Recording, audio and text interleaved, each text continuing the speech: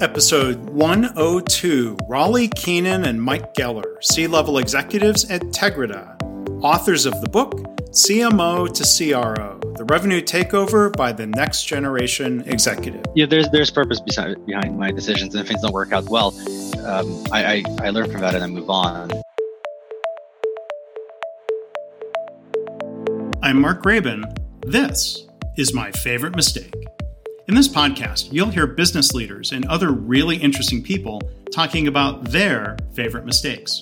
Because we all make mistakes, but what matters is learning from our mistakes instead of repeating them over and over again. So this is the place for honest reflection and conversation, personal growth and professional success.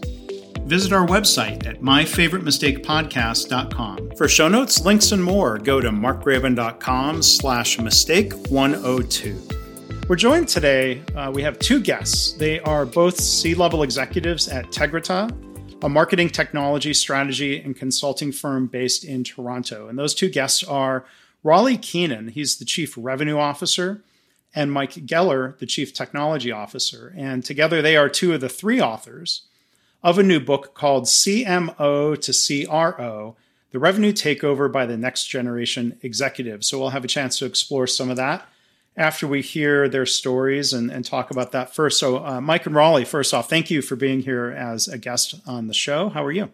Pretty good. Thank you for having us. Great. Thanks. So we have the opportunity. We've only done a few episodes where we have two guests and two stories. And my understanding is that they are separate stories, looking at the realm of a favorite mistake from our careers. So, Mike, I think you're going to go first and tell us what comes to mind for you. What's your favorite mistake? My favorite mistake, and I don't necessarily look at mistakes as specific things that I did or whatnot, because I'm usually there's purpose behind my decisions, and if things don't work out well, I learn from that and I move on. But one of the things that I do, rather that I've done, and I don't do nearly as much as I used to, is give away my time for free, which is sort of like an odd thing to do.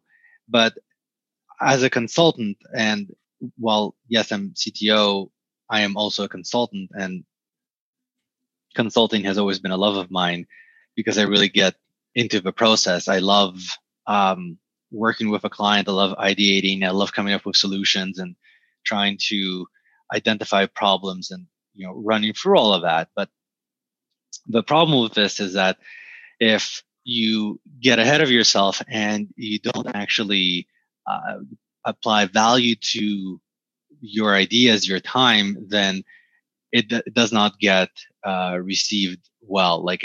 There's no value associated to it because they didn't pay, whatever amount for it. Like if you get something for free, you treat it like it's something that's free.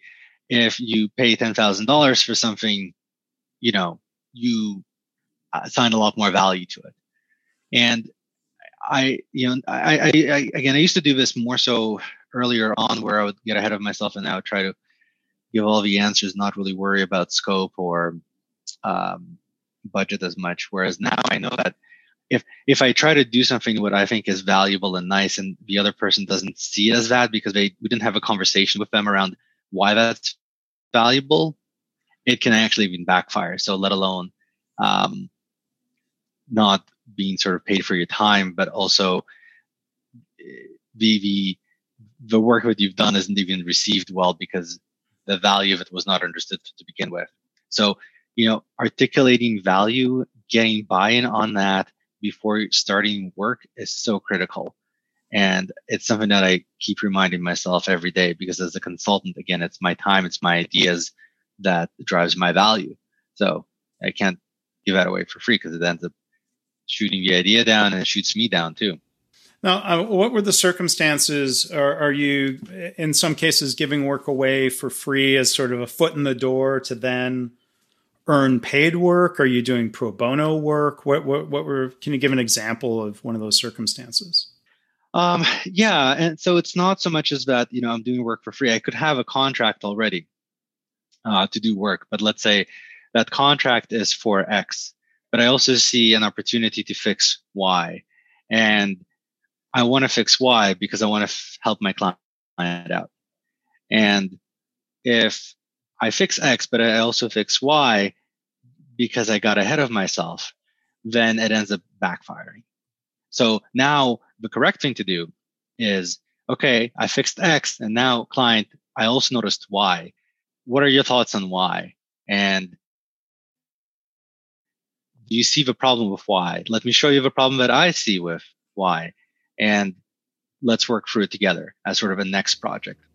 And do you find yourself sometimes forgetting that lesson or being tempted to go back into doing work for free? Do you ask Raleigh to call you on it? Or Oh, well, yeah, absolutely. And I mean, again, it doesn't really happen very often anymore, just because as you get older, you learn to control yourself.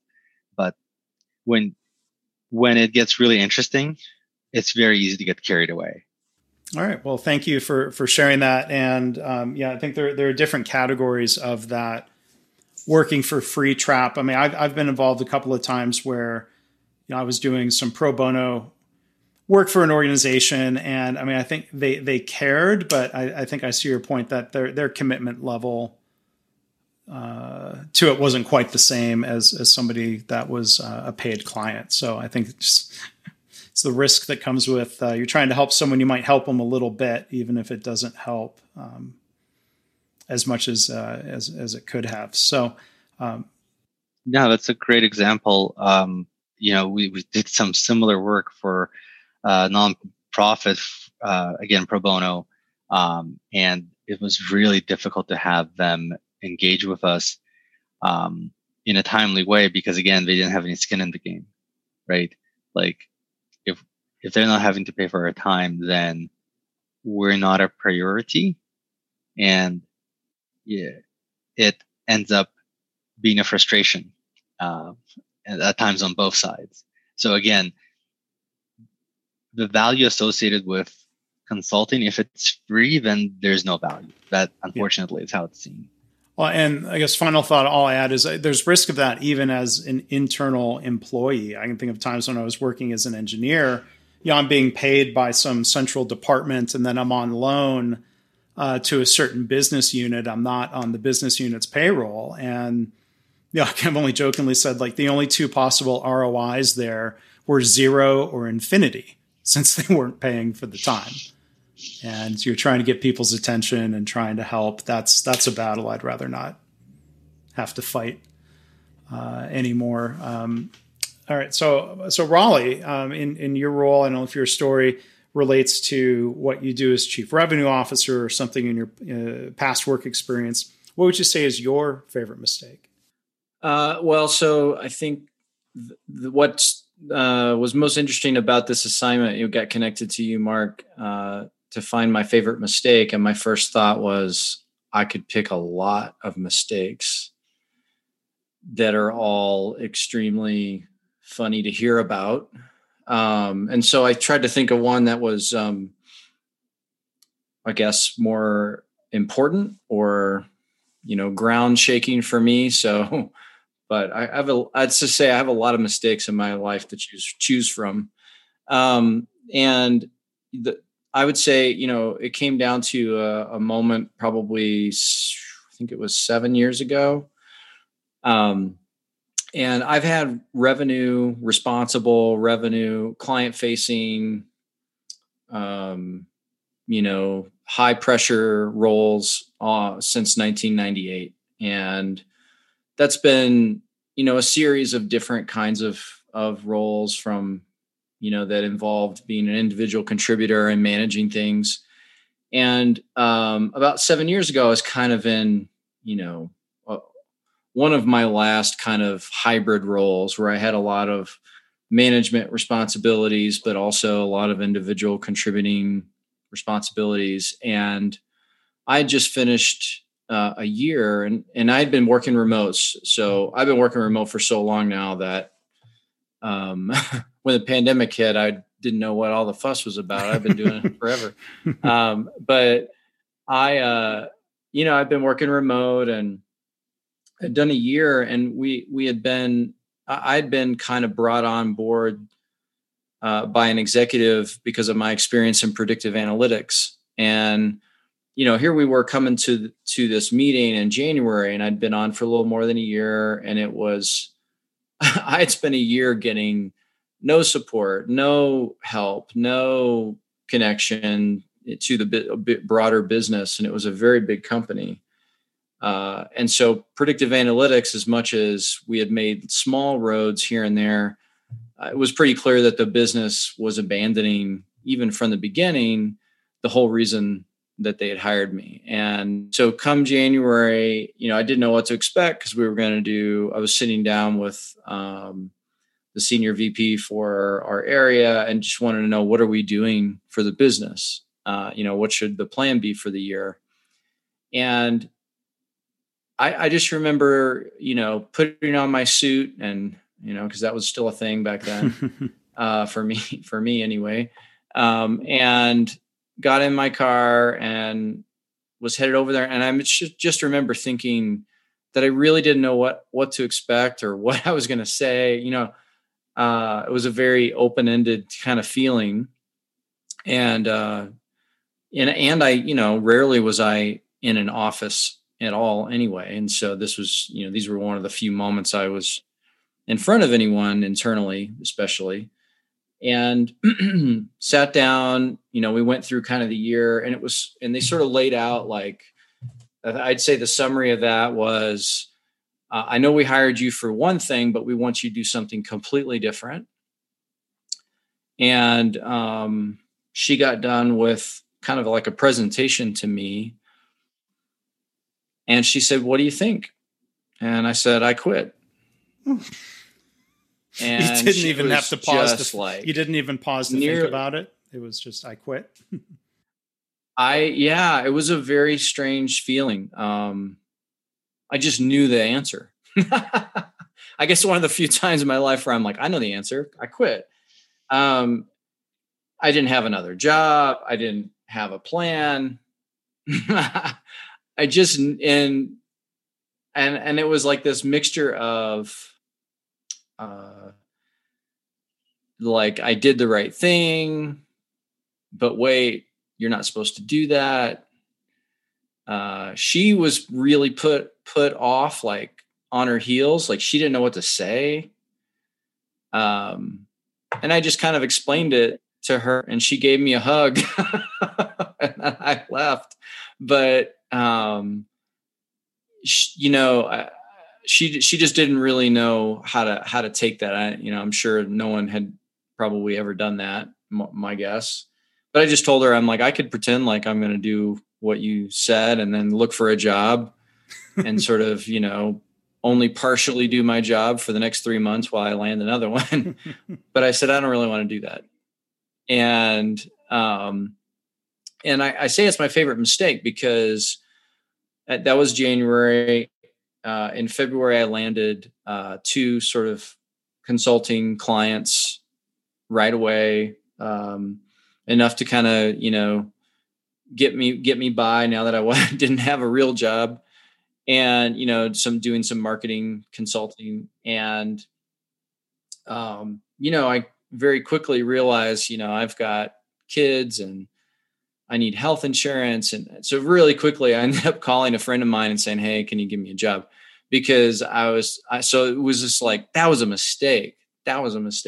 And, it took a while, but, within about a year, I kind of look back on that, and, in light of what we're looking for here, it was my favorite mistake, because that went down, and I was really, I think, more of myself in that moment, in that meeting. And I think it's the self that, and I'll just go out on a limb here and say it's the self that, Mike hired me, like, just a raw, I'm going to tell you what I think. I'm not going to be rude about it. Mike has a certain phrase for how I do that, but, like, you got to tell us what that phrase is. I think it kind of freed me up. You got to tell us what that phrase is. You can't leave us hanging. Mike, you're putting me on the spot. It seems like Raleigh does that. No, he does. I don't necessarily know that I have a phrase for it. It may be that I come to the same conclusion every single time unknowingly, which happens a lot for me. But yeah, no, Raleigh is good at nurturing me to say, I have this idea, you're going to absolutely hate it. And then he says this idea and I'm like, no, I love it. But it's very common because, Raleigh's not going to hold anything back. He's like, I think we should do this. But like, we've never done this before. Yes, but I think this nonetheless. And the conversation will go either, okay, let's explore that, or let's not and let's move on. Yeah. So, Raleigh, what was the phrase that you had in mind that you thought Mike would say? Well, I was trying to remember it, and maybe it was Brandy, our other, member of the executive team, management team, that said it. But it's like something of a, rub your back while I give you bad news. Pat you on the back. Was it Patton? I don't know. It was like a rhyming word. Maybe it was Brandy. Pat you on the back as I kick you off a cliff? Yeah, something like that. That's a good expression. But it's, I think like it was a ground shaking kind of mistake for me, because I think a lot of people can relate if they've had sales jobs or revenue responsible jobs, that you get into a rhythm of like what the people hiring you really want. And so you get really good at, here's how I do a presentation. Here's how I overcome objectives. Here's how they're going to want to see me, approach an account, anything you might do in an interview or just things you do while managing your career. And all of those things are completely unnatural for me. And from my seat, a total waste of time. And so I made a habit, just like anyone, of I know what to say and do. And in that moment, I just gave it all up and just jumped out the window. And what it did was it kind of reset me in like, well, I just want to be free like this all the time. And so it started a bit of a habit with me of, I'm just going to make sure I tell people like what I really think, because I think it's more valuable than the things that I'm in the habit of doing, because I know people will accept them. So that was, I'd always had elements of it. I think if you talk to people from my career all the way back to, coming out of college, I do think people would say, oh, Raleigh does that. He's raw with his input and all that. But I knew I wasn't doing it 100% of the time. And so I think that mistake was just a lightning bolt for me of like, no, you can rely on your actual self. So not just yourself of what you can pretend to be or play the part of, but you can truly rely on yourself for the weird person that you are and how you see things from a really different perspective. Yeah. It's funny you just said playing a part, because I had just jotted down what I hear you describing, Raleigh, was the difference between playing the role of what the salesperson is supposed to do and what they're supposed to say versus being authentic, or as you put it, being free, just to say what's on your mind. I mean, it sounds like do you think, is that something you had struggled with? I mean, like, I'm just trying to figure out, like, was this some grand epiphany, or was that something you were thinking of, like, I should just say what's on my mind? Like, were you coaching yourself up, or did that just happen? Yeah, I think it was coaching myself up to, I'd found my moments. I find people that will accept me, and those are the people I was open and completely straight with. And then, a lot of other people I was a lot more careful with. So it it was this movement toward, no, I think I can do this pretty much all the time. And, it's not as if, I'm not like, and I can't remember the guy's name. I'm not like the chef on TV who yells at everybody. I'm not like raw Gordon and Ramsay. hurtful. Yeah. But Gordon Ramsay. Yeah. I'm not raw and hurtful. And I'm sure some of that's pure entertainment, but I've met people in my career, colleagues, clients, et cetera, that their raw self is actually kind of hurtful and damaging. I'm not that, but I do have a lot of, I'd say off-putting thinking. And, just as a real simple example, I was on a call yesterday with, a guy who's a sales rep, and, we were talking about a client that we share, and he said, well, all these things about the client, those are all important. But anyway, sure. Let's talk about them. Let's meet about them, because that's my job. And I'm like, that's not your job. Your job is to sell stuff. So if you don't want to talk to them because you think it won't become a sale, don't that.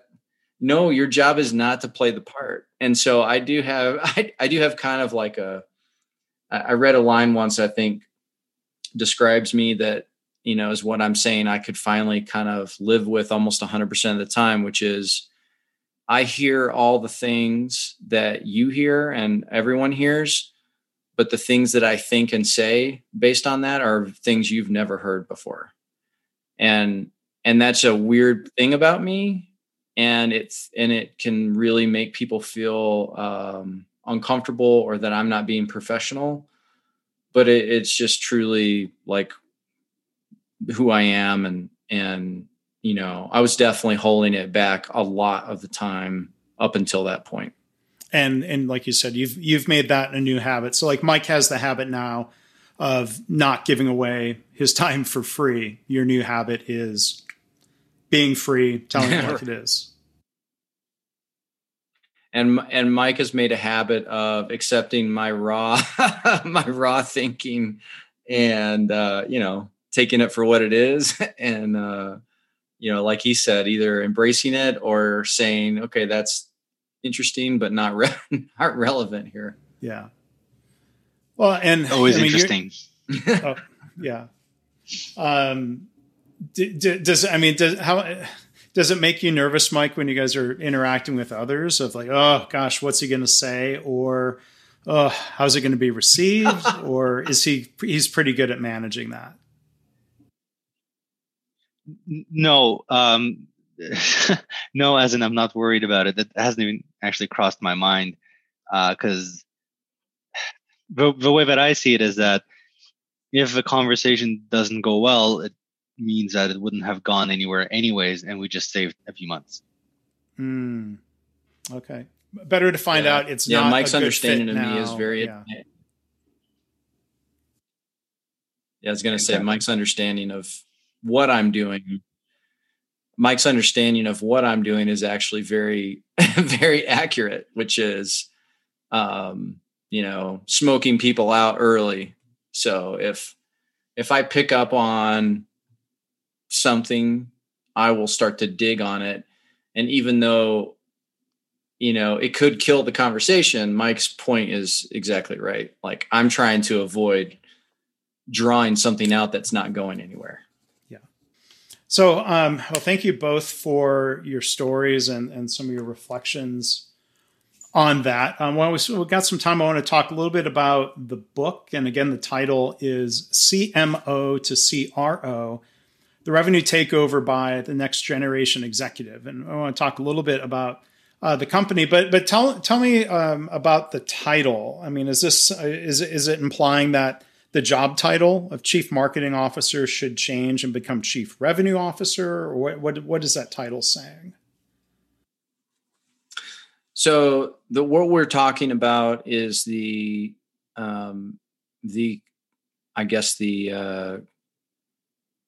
modern situation where we found ourselves in revenue generation, revenue growth, revenue as, a part of the business, and how, the CMO is a long-standing executive role that handles one aspect of revenue. And there's been a bit of a, new title of CRO. It's not that new, but, chief revenue officer that gets put and structured in businesses in really different ways. A lot of them are mathematical roles of how to understand pricing and just very specific things. But we see it as a new role that encompasses anything revenue generating, which is marketing, but it's also sales, it's support, it's customer success, just anything that's kind of facing the client. And so that CMO to CRO title is all about us saying, in terms of, statistically betting on a role, we think the CMO role is probably the best one to transition to a CRO. And we talk about how you might actually pull that off based on all of our individual work. So Brandy's, I'm going to shortcut this, even though it's not totally comprehensive, but Brandy's kind of the marketing person. I'm the salesperson. Mike's the technology. And with all of our experiences with clients, we have a good idea of what clients could do to move from a very isolated, siloed, multi-function revenue functions in a business to a single umbrella of revenue.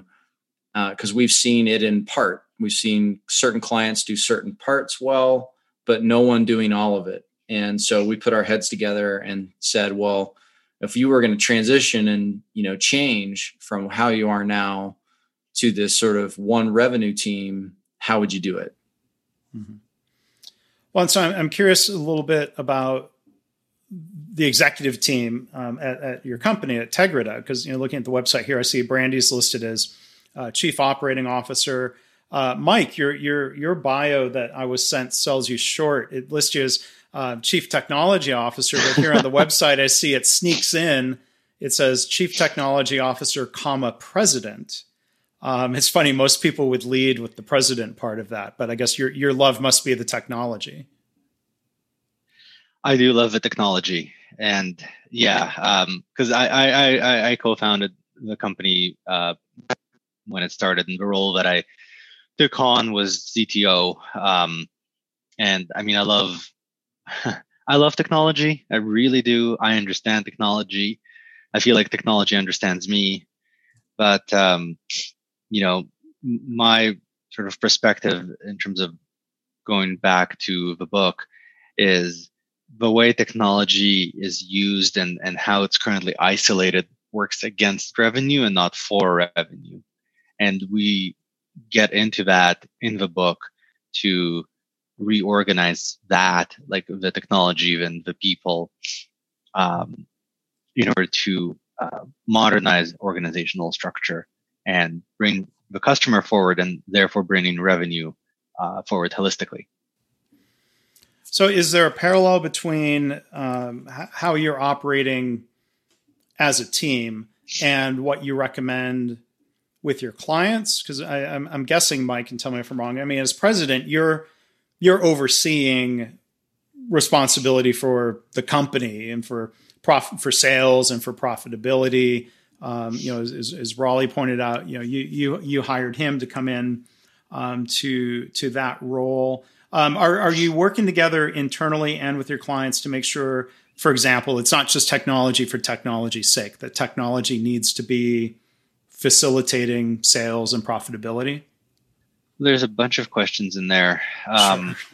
Let me try to. I make the mistake of asking. I often make the mistake of asking a question that's two or three questions blurred together. So do your best to unpack that. I apologize.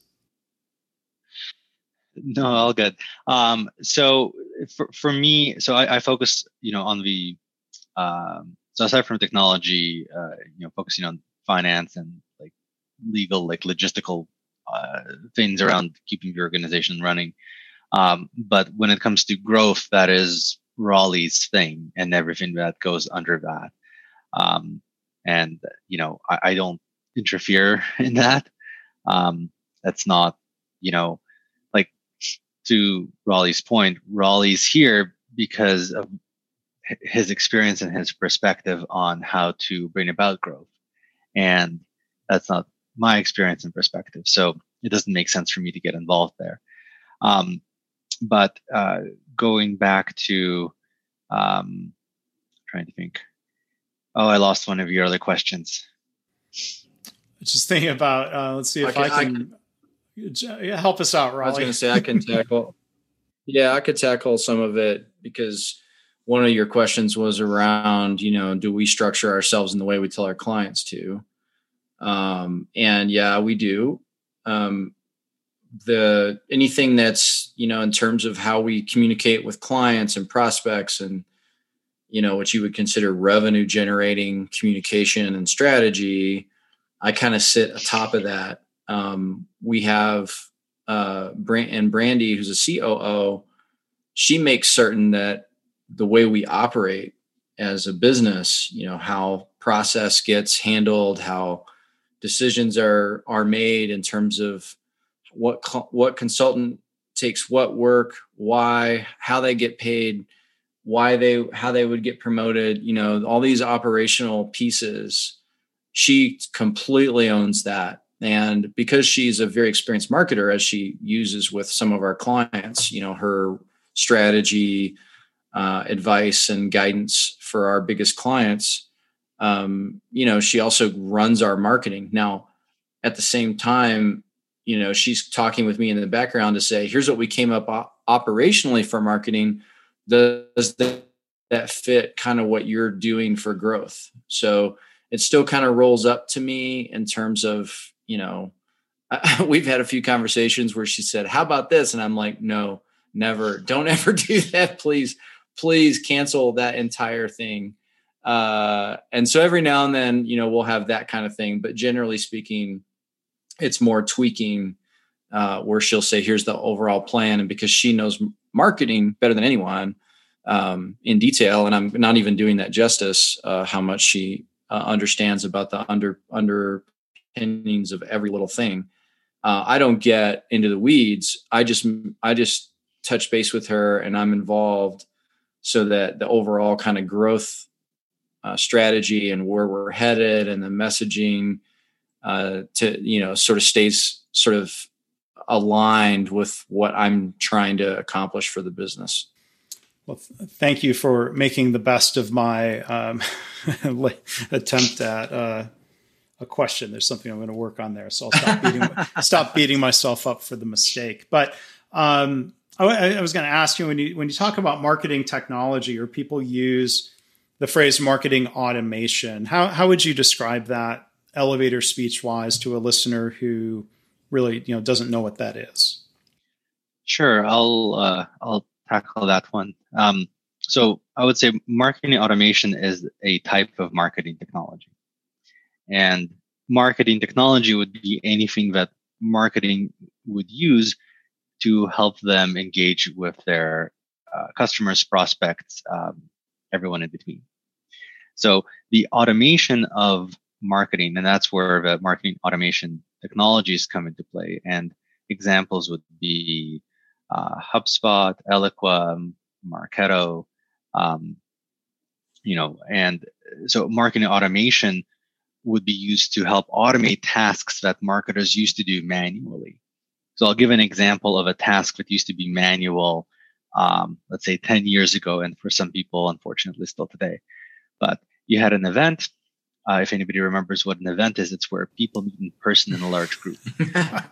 We're going to get back to that soon. People stop by a booth and they give you your card. Soon, hopefully. Let's say people give you a card or whatever, or nowadays you have a scan gun. But back in 10 years ago, that wasn't really the case. So people give business cards, and so then you have to put together this Excel list, and then you have to manually go and send people a follow-up note. So that would take days to do. It's just a lot of work.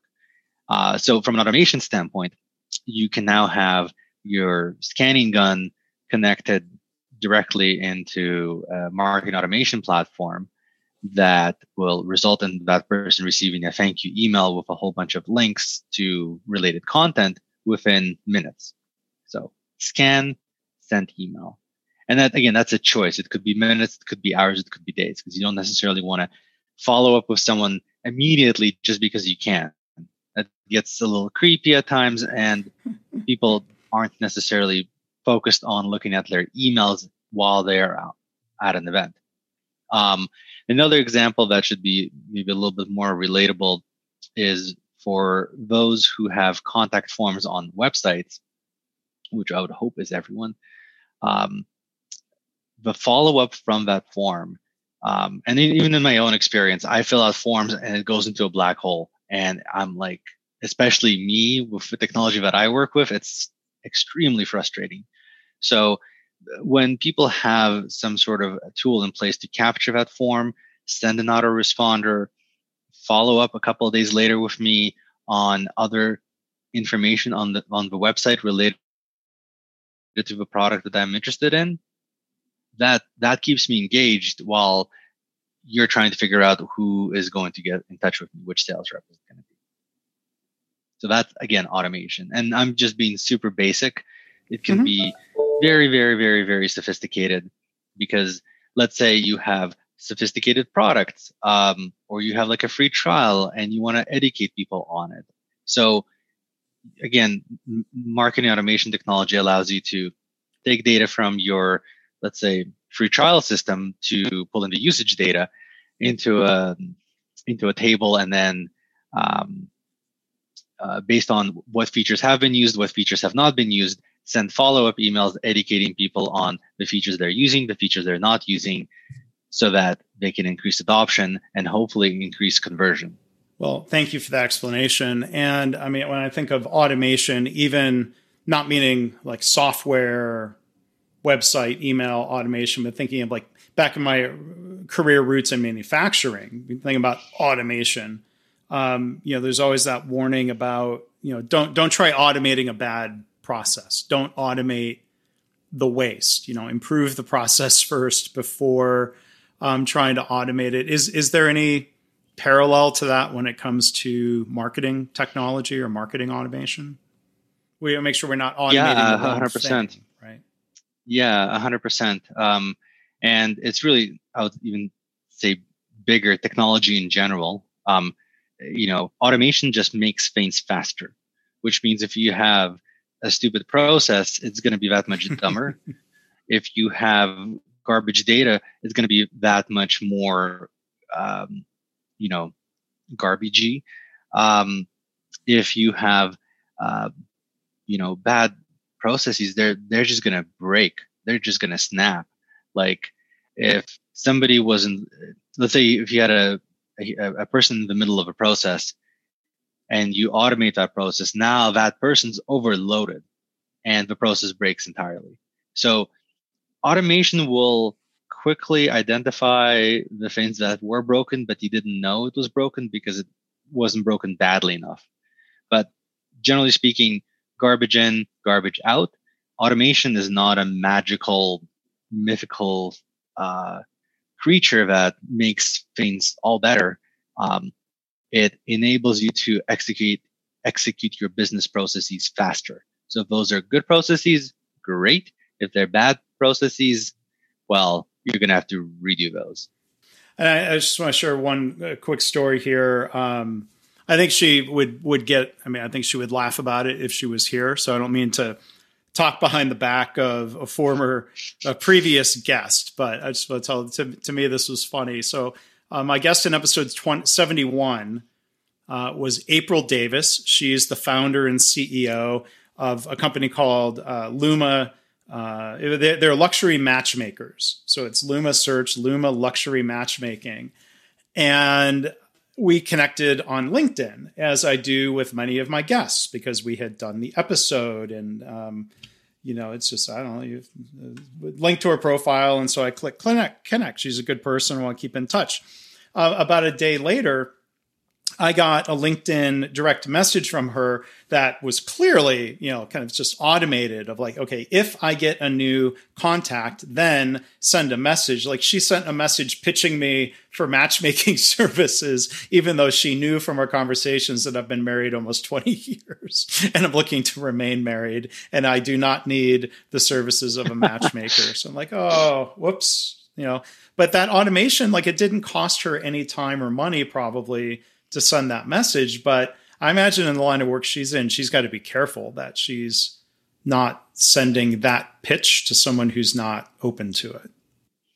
Yeah. And that like audience segmentation is one of those critical things that requires a lot of data and a lot of thought, because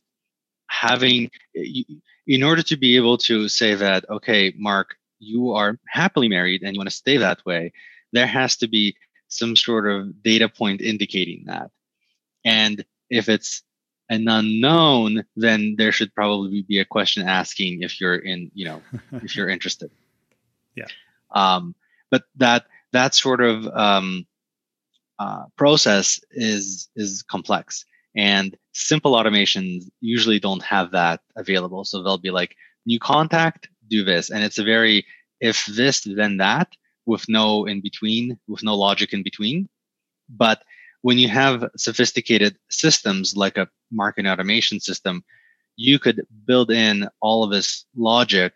And it doesn't have to be a map. It could be a chat bot. It could be anything else that has logic for stuff, where, especially when it comes to interaction with people at the end of it. But there are things that you can do to create multiple workflows and allow for multiple data inputs to have 100 different variations, and that's just simple exponential, right? So if you have 3 branches with 3 decisions each, you're going to get to like 27 different outcomes, and that's already very personal. So maybe there's some opportunity for anybody who's doing marketing and contact through LinkedIn. Be careful with the simple approach and look for something a little more sophisticated. So, well, thank you for sharing your thoughts on that. I apologize, April, for I had given her some feedback privately. So my mistakes, I guess all our mistakes are fodder for discussion here. But I want to thank our 2 guests today. They're both, again, they're executives with a company called Tegrita. Raleigh Keenan, the Chief Revenue Officer, Mike Geller, the Chief Technology Officer and President. I'm going to get you on the ending here with both titles. And again, they are 2 of the 3 authors with their colleague, Brandy Starr. The book available now, CMO to CRO, The Revenue Takeover by the Next Generation Executive. So the website for the company is tegrita.com. It'll be in the show notes. I know you've got information about the book right there on the front page. That's the best place for people to go? That, and they can also go to revenuetakeover.com to read more about the book. Well, great. I hope people will check that out. So again, Raleigh, Mike, thank you. Thank you so much for joining us today. Thank you for having us. Yeah, thanks for having us. To learn more about Mike and Raleigh and their book and their company and more, you can go to markgraban.com/mistake102. As always, I want to thank you for listening. I hope this podcast inspires you to reflect on your own mistakes, how you can learn from them or turn them into a positive. I've had listeners tell me they started being more open and honest about mistakes in their work. And they're trying to create a workplace culture where it's safe to speak up about problems, because that leads to more improvement and better business results. If you have feedback or a story to share, you can email me, myfavoritemistakepodcast@gmail.com. And again, our website is myfavoritemistakepodcast.com.